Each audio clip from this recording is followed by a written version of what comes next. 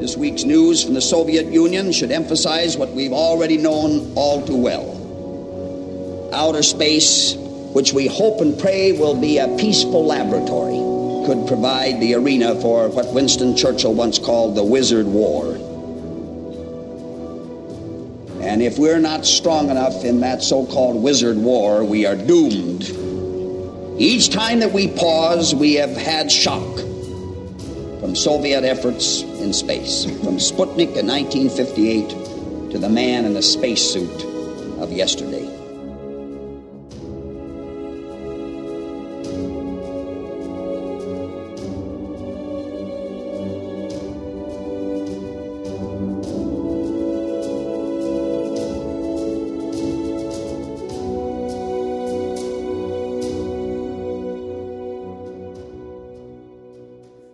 That was Vice President of the United States, Hubert H. Humphrey, responding to Alexei Leonov's spacewalk.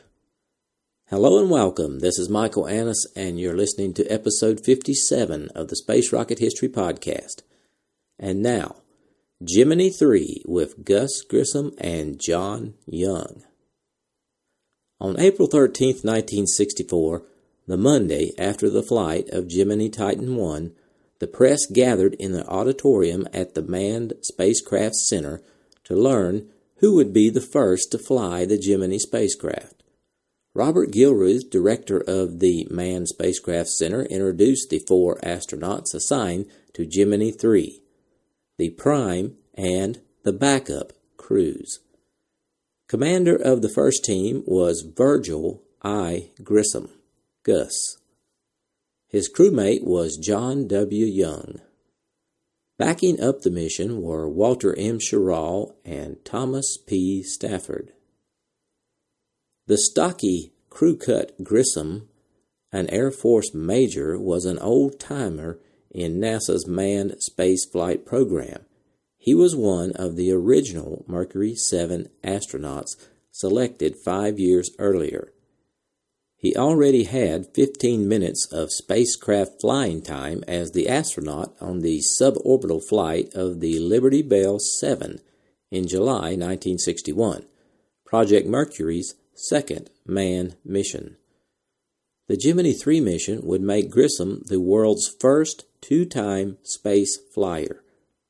For more information on Gus, listen to episodes 16, 17, and 27.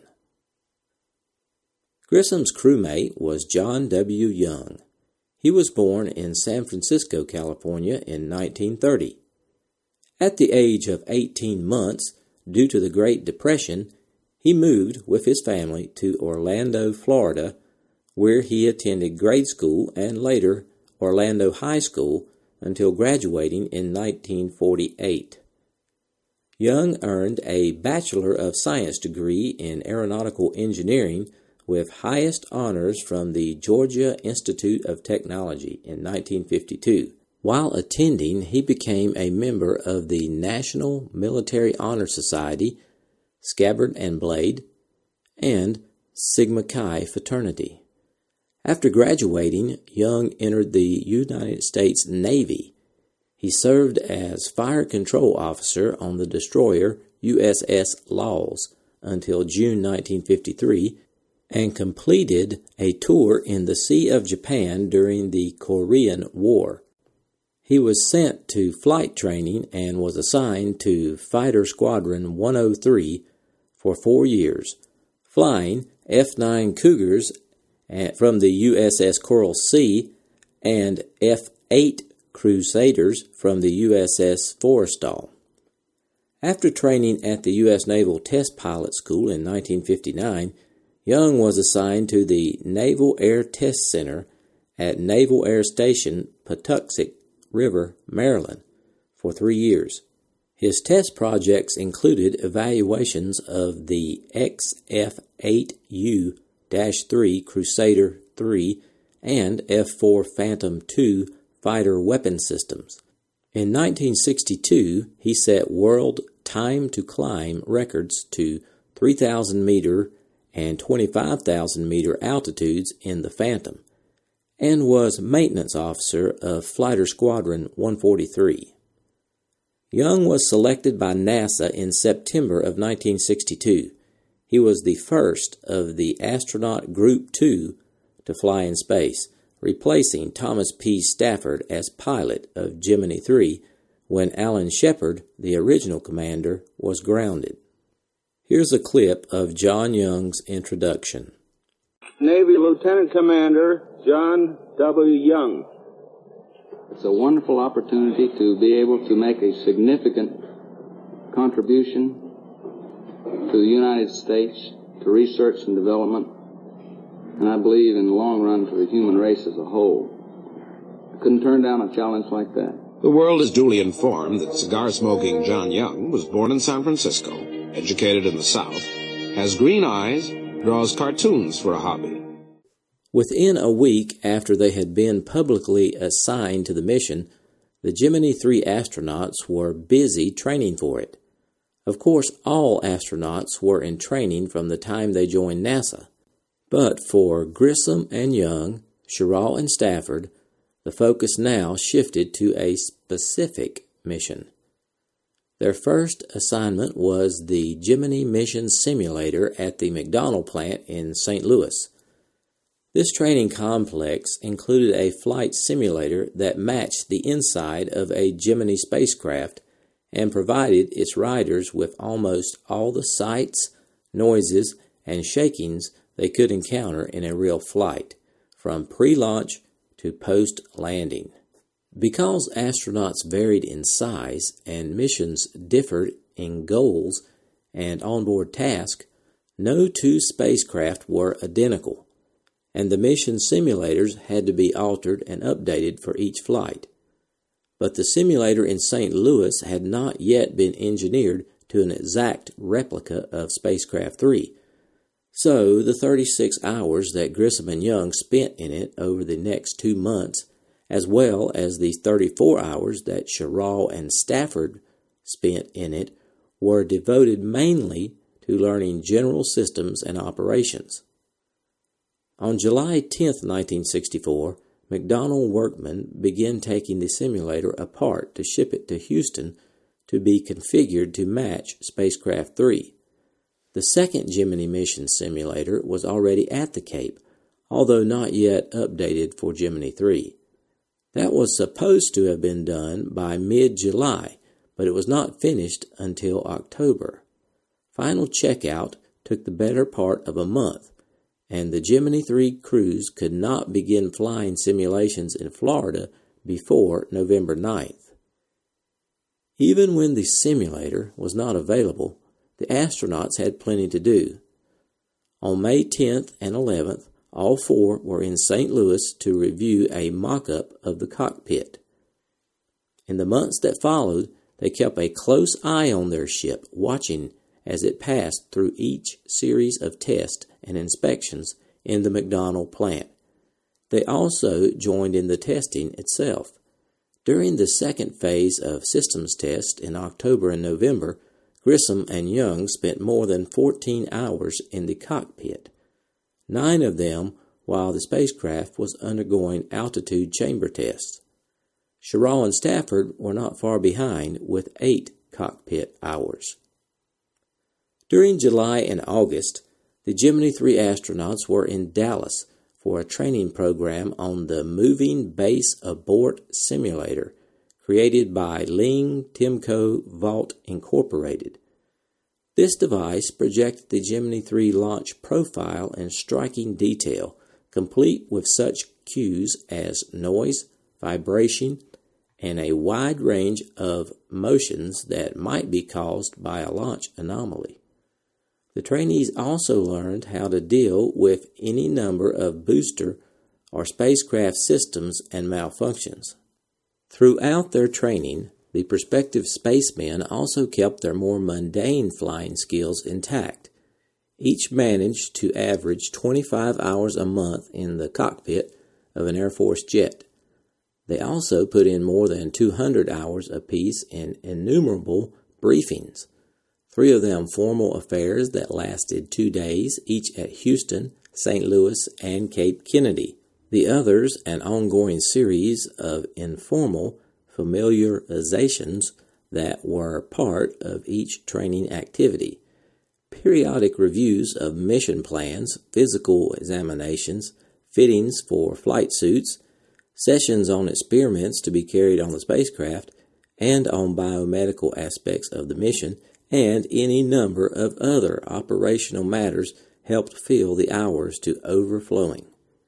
In October 1964, the Gemini 3 crews practiced in getting out of their spacecraft after it landed. The 3-part program began with a review of egress procedures in the Gemini mock-up at the McDonnell plant, then moved to the flotation tank at Ellington Air Force Base, just up the road from the Manned Spacecraft Center, abbreviated MSC. The tank was a king-size swimming pool, where the crews rehearsed both with and without spacesuits, climbing in and out of a boilerplate spacecraft that was either floating or submerged. Grissom and Young completed the 3rd phase of this training in emergency egress from a floating spacecraft during February 1965. They rowed a boat out into the Gulf of Mexico where a model spacecraft was dumped into the water. Then, fully suited, they went through the post-landing checklist and practiced getting out of the spacecraft and onto their one-man life rafts. The crew also took a refresher course in parachute landing that month. During November and December of 1964, the 4 astronauts spent part of their time in Johnsville, Pennsylvania, at the Naval Air Development Center, the site of a man-rated centrifuge run by the Aviation Medical Acceleration Laboratory. The first phase of the centrifuge had taken place in July and August of 1963, when Gemini controls and displays had been evaluated and all the astronauts had been spun through the accelerator for launch and re-entry. For pilots not yet assigned to a mission, the second phase simply provided more time of the same. But for the crews of Gemini 3 and 4, it was an important part of the mission training. They worked in pressure suits and the others trained in shirt sleeves. Grissom rode the centrifuge for 9.5 hours, Young for 11 hours. Sherrill and Stafford spent only a little less time in the centrifuge than the prime crew. After the mission simulator at Cape Kennedy had been updated to match Spacecraft 3, both crews began working in it for the next 4 months. During that time, Grissom put in more than 77 hours flying his mission on the ground, rehearsing every phase of his planned flight again and again, not only when everything went right, but also when something went wrong. Young put in even more time than Grissom, over 85 hours in the Cape simulator. Sherrill managed to get in 43 hours and Stafford 54. In January 1965, Grissom and his fellow crewmen were back in Dallas for more work on the abort simulator, this time focused on how best to deal with each type of booster or spacecraft malfunction. By this time, training was over. Grissom had run through 225 aborts and Young 154. Sherrill and Stafford each totaled only slightly less than Young. When Spacecraft 3 arrived at Complex 19, the crewmen resumed their active role in spacecraft testing, sandwiching this exercise between trips to Houston for egress and parachute training. Grissom and Young still managed to spend almost 19 hours in the cockpit, beginning with the pre-mate flight test on February 14th and ending with the final simulated flight on March 18th. Sherrill and Stafford got in more than 14 hours of cockpit time. Altogether, the prime crew had logged 33 hours in their spacecraft before the final launch countdown began, and the backup crew had spent 22 hours. 9 months of grueling work were ready to pay off. By February 1965, Grissom was sure that they were ready to go. NASA agreed.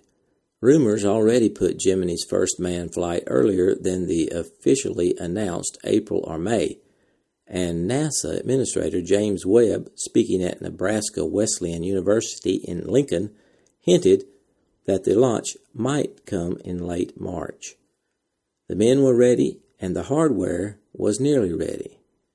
Here's a NASA clip on the Gemini hardware. The first manned flight was now imminent, supported by the results of 2 successful unmanned flights. Gemini 3, received at Cape Kennedy on January 4th, was being prepared to tackle the main objectives of the Gemini program.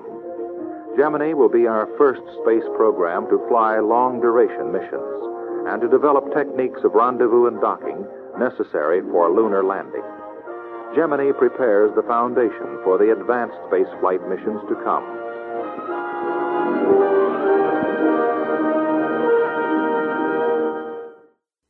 McDonnell finished building Spacecraft 3 in December of 1963 and moved it from the production floor to the White Room in the St. Louis plant.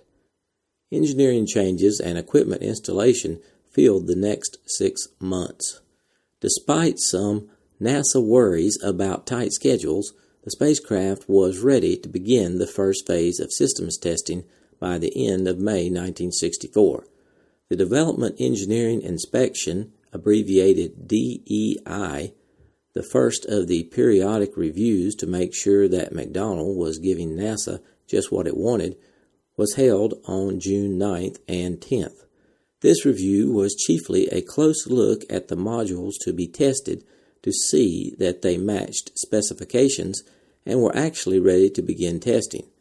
The DEI produced its share of changes, but nothing stood in the way of getting on with the test.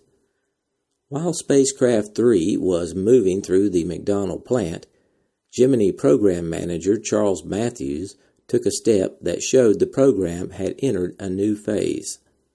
During July, he set up a Gemini Configuration Control Board to be the one official route for all configuration changes in order to provide continuity and coordination. Each Monday morning, Matthews met with the heads of the Gemini offices of Program Control, Spacecraft, Vehicles and Missions, and Test Operations to review all proposed changes and to pass on them. And every change now had to be formally presented and justified. When the board met for the first time on July 27th, the development era of Gemini had clearly ended. From then on, the main concerns of the program were production and operations. McDonnell completed its test of the Spacecraft 3 modules on September 12, 1964, and was ready to mate them. On September 21st, Scott H. Simpkinson, Chief of Gemini Test Operations, arrived in St. Louis at the head of 22 engineers from GPO and other MSC elements to join the launch preparation group at MSC's resident McDonnell office for the second major review of Spacecraft 3, the Module Test Review. 12 teams under the review board took a careful look at results from the first phase of testing, just completed, and reported their findings to the board, which announced the next day that the modules of Spacecraft 3 were indeed ready to be mated and that the second phase of systems testing could begin. Spacecraft 3's third major review began on December 3rd as the first half of a 2-part spacecraft acceptance review. The spacecraft had completed all systems tests except its last, the simulated flight. After its review of the test results, the acceptance board allowed McDonnell to proceed with the flight simulation. When this test was finished on December 21st, the board met for the second part of its task, a study of all test results, documentation, and overall spacecraft status. 3 days after the simulated flight, on Christmas Eve, the board had determined that Spacecraft 3 was acceptable for delivery. After the holidays, the spacecraft was loaded aboard a C-124, which delivered it to Cape Kennedy early Monday evening, January 4, 1965.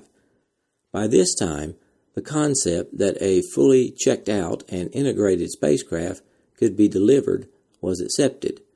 Work in the industrial area at the Cape from the time the craft arrived until it was transferred to the launch complex centered on putting it in shape to fly by clearing up manufacturing shortages and installing seats and pyrotechnics rather than by testing, with two major exceptions. Because this was the first manned Gemini spacecraft, it was the subject of a special communications test at the Merritt Island Launch Area Radar Range. The spacecraft communication systems were checked out in a radio frequency environment that matched as closely as possible the conditions they would meet in orbit. Testing of the spacecraft propulsion system was the other exception. Spacecraft 3 went through a complete end-to-end propulsion system verification test program, including static firing, partly to check out procedure and gear, and partly to build some confidence in the system whose development had been fraught with problems, and which were not fully qualified yet. Even with these two special tasks, however, Spacecraft 3 was ready to move to the launch pad a month after it arrived at the Cape. The launch vehicle for Gemini 3, abbreviated GLV-3, was late reaching the Cape due to a long delay in launching Gemini 2. GLV-3 had in fact been built and tested in Baltimore very quickly. It was completed early in June 1964. The vehicle passed its horizontal test and finished its checkout in the vertical test facility by the last day of July. It took 3 weeks to get through its combined systems acceptance test and review by the vehicle acceptance team. When the team approved GLV-3 on August 21st, GLV-2 was still sitting on the launch pad in Florida. So the Gemini Project Office decided to have the Martin crew in Baltimore install the engineering changes on GLV-3 that were to have been done by the Cape. After looking over these changes, the acceptance team ordered a second combined test. The test was rerun and the vehicle was approved, and on October 9th, the team once again accepted GLV-3. Martin Baltimore formally turned it over to the Air Force on October 27th. Since Gemini 2 was still not launched, the Baltimore crew installed another set of modifications that had been slated for the Cape, finishing in mid-January. Now there was room at the Cape for GLV-3, but the Air Force could no longer spare the C-133B that had carried the first two launch vehicles to Florida. A converted Boeing 377 Stratocruiser, nicknamed Pregnant Guppy, had to serve instead, although it could not hold both stages at the same time. By making 2 trips, both stages were delivered to the Cape by January 23rd. 2 days later, GLV-3 was standing on the launch pad waiting for the spacecraft, which joined it on February 5th. The pace then slowed somewhat as pre-mate tests of the spacecraft proved troublesome. Nevertheless, spacecraft and launch vehicle were mechanically mated on February 17th, less than a month after the launch of Gemini 2. Another month was ample time to complete systems testing, and the simulated flight test on March 18th concluded the task of checking out the hardware for Gemini 3. Now let's move on to the objectives of the Gemini 3 flight. The precise scope of the mission remained uncertain until very nearly the eve of the flight. In April of 1963, the Gemini Titan III mission directive was, quote, to demonstrate and evaluate the capabilities of the spacecraft and launch vehicle system and the procedures necessary for the support of future long-duration and rendezvous missions, end quote. But that was a broad scope and did not clearly specify how Gemini 3 would accomplish its objective. there were key questions such as how long the mission would last and how its specific objectives were to be met. In 1963, NASA headquarters had tentatively approved a 3-orbit flight suggested by the program office, but now this seemed too short a mission to use the rendezvous evaluation pod and to check out spacecraft radar and maneuvering systems. If the mission could not be lengthened, some other means needed to be found to demonstrate and evaluate rendezvous. And equally unclear was how so short a flight could do much to prepare for future long-duration missions. MSC's Flight Operations Division did prepare a tentative mission plan on October 1963 that outlined possible use of the pod during the second orbit of a 3-orbit mission. But the matter was settled when on January 4, 1965, NASA headquarters decided to remove the rendezvous pod from the Gemini 3 mission.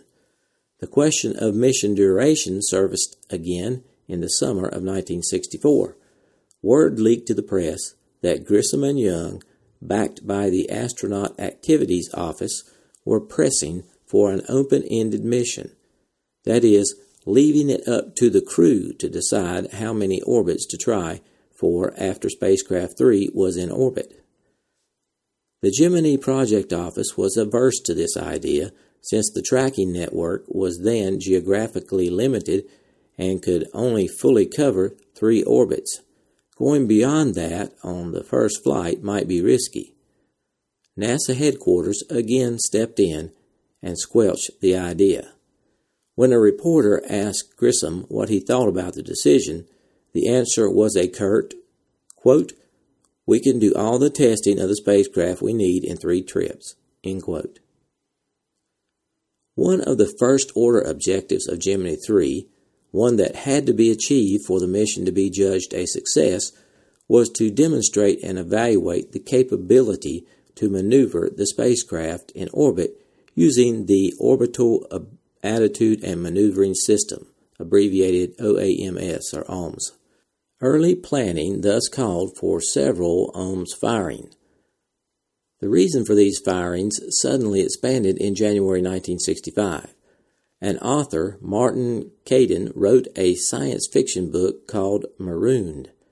In the book, the spacecraft's retro rockets failed to fire, leaving the astronauts stranded in space. NASA headquarters sent Flight Operations in Houston a set of preliminary data with orders to revise the flight plan to protect the Gemini 3 crew against the danger of being stranded in space due to a retro rocket failure. Headquarters proposed 3 OMS maneuvers to place the spacecraft in a fail-safe orbit, from which it would re-enter the atmosphere whether the retro rockets fired or not. Actually, Gemini orbits were too low to be permanent, so spacecraft re-entry was inevitable. What the fail-safe maneuvers were designed to achieve was the spacecraft's return promptly enough to ensure that the crew survived. Coming as it did, less than 3 months before the planned launch, the new demand threw mission planning into turmoil. But the response was rapid. A revised, tentative plan was ready in a little more than a month, and the final plan followed on March 4th. The new plan called for firing the aft thrusters to free the spacecraft from the second stage of the launch vehicle, adding about 3 meters per second to its speed, and putting it in an elliptical orbit with a perigee of 122 kilometers and an apogee of 182 kilometers. Just before first perigee, about an hour and a half into the flight over Texas, a burst from the forward thruster would cut 20 meters per second from the spacecraft velocity and convert its orbit to a near circular 122 by 130 kilometers. During the second pass over the Indian Ocean, some 2 hours and 20 minutes into the mission, would come a series of out-of-plane burns totaling 4 meters per second, a part of the former flight plan to check out the OMS, with no bearing on the failsafe plan. Finally, over Hawaii on the third round, there was a pre-retro fire burn to reduce speed by 28 meters per second, putting the spacecraft into an elliptical of re-entry orbit with a perigee of 63 kilometers. Another relative latecomer to Gemini 3 was a set of experiments. Although Project Mercury had included some in-orbit experiments, no one seemed to have given much thought to Gemini in the context until Mercury ended in 1963. That summer, the headquarters office of Space Sciences began looking for proposals. The first experiment had been prompted by signs of radiation damage to cells after earlier flights, the biological effects being in some cases greater than might have been predicted for the length of exposure. This was a matter of special concern in light of plans for long-duration manned spaceflight. Human blood samples were to be exposed to a known quantity and quality of radiation, both in the spacecraft and on the ground, during the zero-gravity phase of the mission. The frequency of various chromosomal aberrations in both samples could then be compared. The experiment was wholly self-contained in a half-kilogram hermetically sealed aluminum box that had held the blood samples, a radiation source, and instrumentation equipment. It was mounted on the right-hand hatch. The co-pilot had only to twist the handle and push it in to start the irradiation of the blood samples. 20 minutes later, he would twist the handle in the opposite direction and pull it out to stop the experiment. Word of these actions relayed to the ground would allow them to be duplicated. The second experiment was designed to explore the possibility that cells might be directly affected by low gravity, that long-term weightlessness might produce changes with important implications for prolonged space flight. Because the effects were easier to detect in simple cell systems than in complex organisms, and because theory argued that effects would appear only in cells upward of 1 micron across, the eggs of a sea urchin were selected as the experimental material. The eggs were to be fertilized at the start of the experiment, and the possible changes brought about by low gravity observed at several stages of the development. The cell growth experiment was also self-contained in a 0.67 kilogram cylinder that was mounted on the left-hand hatch and worked by the command pilot. The handle had to be turned 5 times, once half an hour before flight to fertilize the eggs, then 4 times in flight to fix the dividing cells at specific stages of growth in successive samples. Each time the handle was turned, the fact was relayed to the laboratory where the action would be duplicated on an identical package. Results from these simultaneous experiments would be compared later. A third experiment dealt with communications failure during re-entry. Spacecrafts falling back into the atmosphere are sheathed in an ionized plasma that blocks all radio communications, a source of much concern in at least 2 Mercury missions. In the first manned orbital flight with John Glenn in Friendship 7, the 5-minute blackout followed a signal that the capsule's heat shield was unlatched. Although the signal was wrong, Mercury Control spent an agonizing 5 minutes until the radio link was restored. Then, in the very next flight, Scott Carpenter's Aurora 7 overshot its planned landing point by 400 kilometers because the capsule was misaligned at retrofire. In either case, communications with the returning spacecraft would have made many hearts beat more calmly. Research had shown that for small objects, adding fluid to the ionized plasma during the re-entry blackout could restore communication by lowering the plasma frequency enough to allow UHF radio transmission to get through. Whether the same techniques would work for an object as large as Gemini was now to be tested. A water expulsion system was installed on the inside surface of one of the landing gear doors, relics of the days when landing skids were used with its paraglider wing. The experiment was fully self-contained except for a starting switch inside the cabin to be thrown by the co-pilot when the spacecraft had fallen to about 90 kilometers.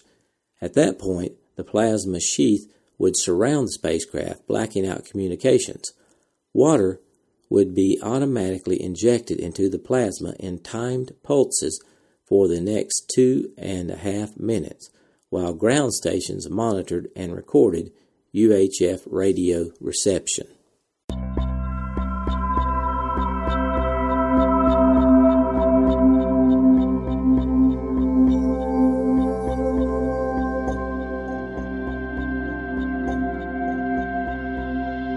Thanks for listening to this archive episode of the Space Rocket History Podcast.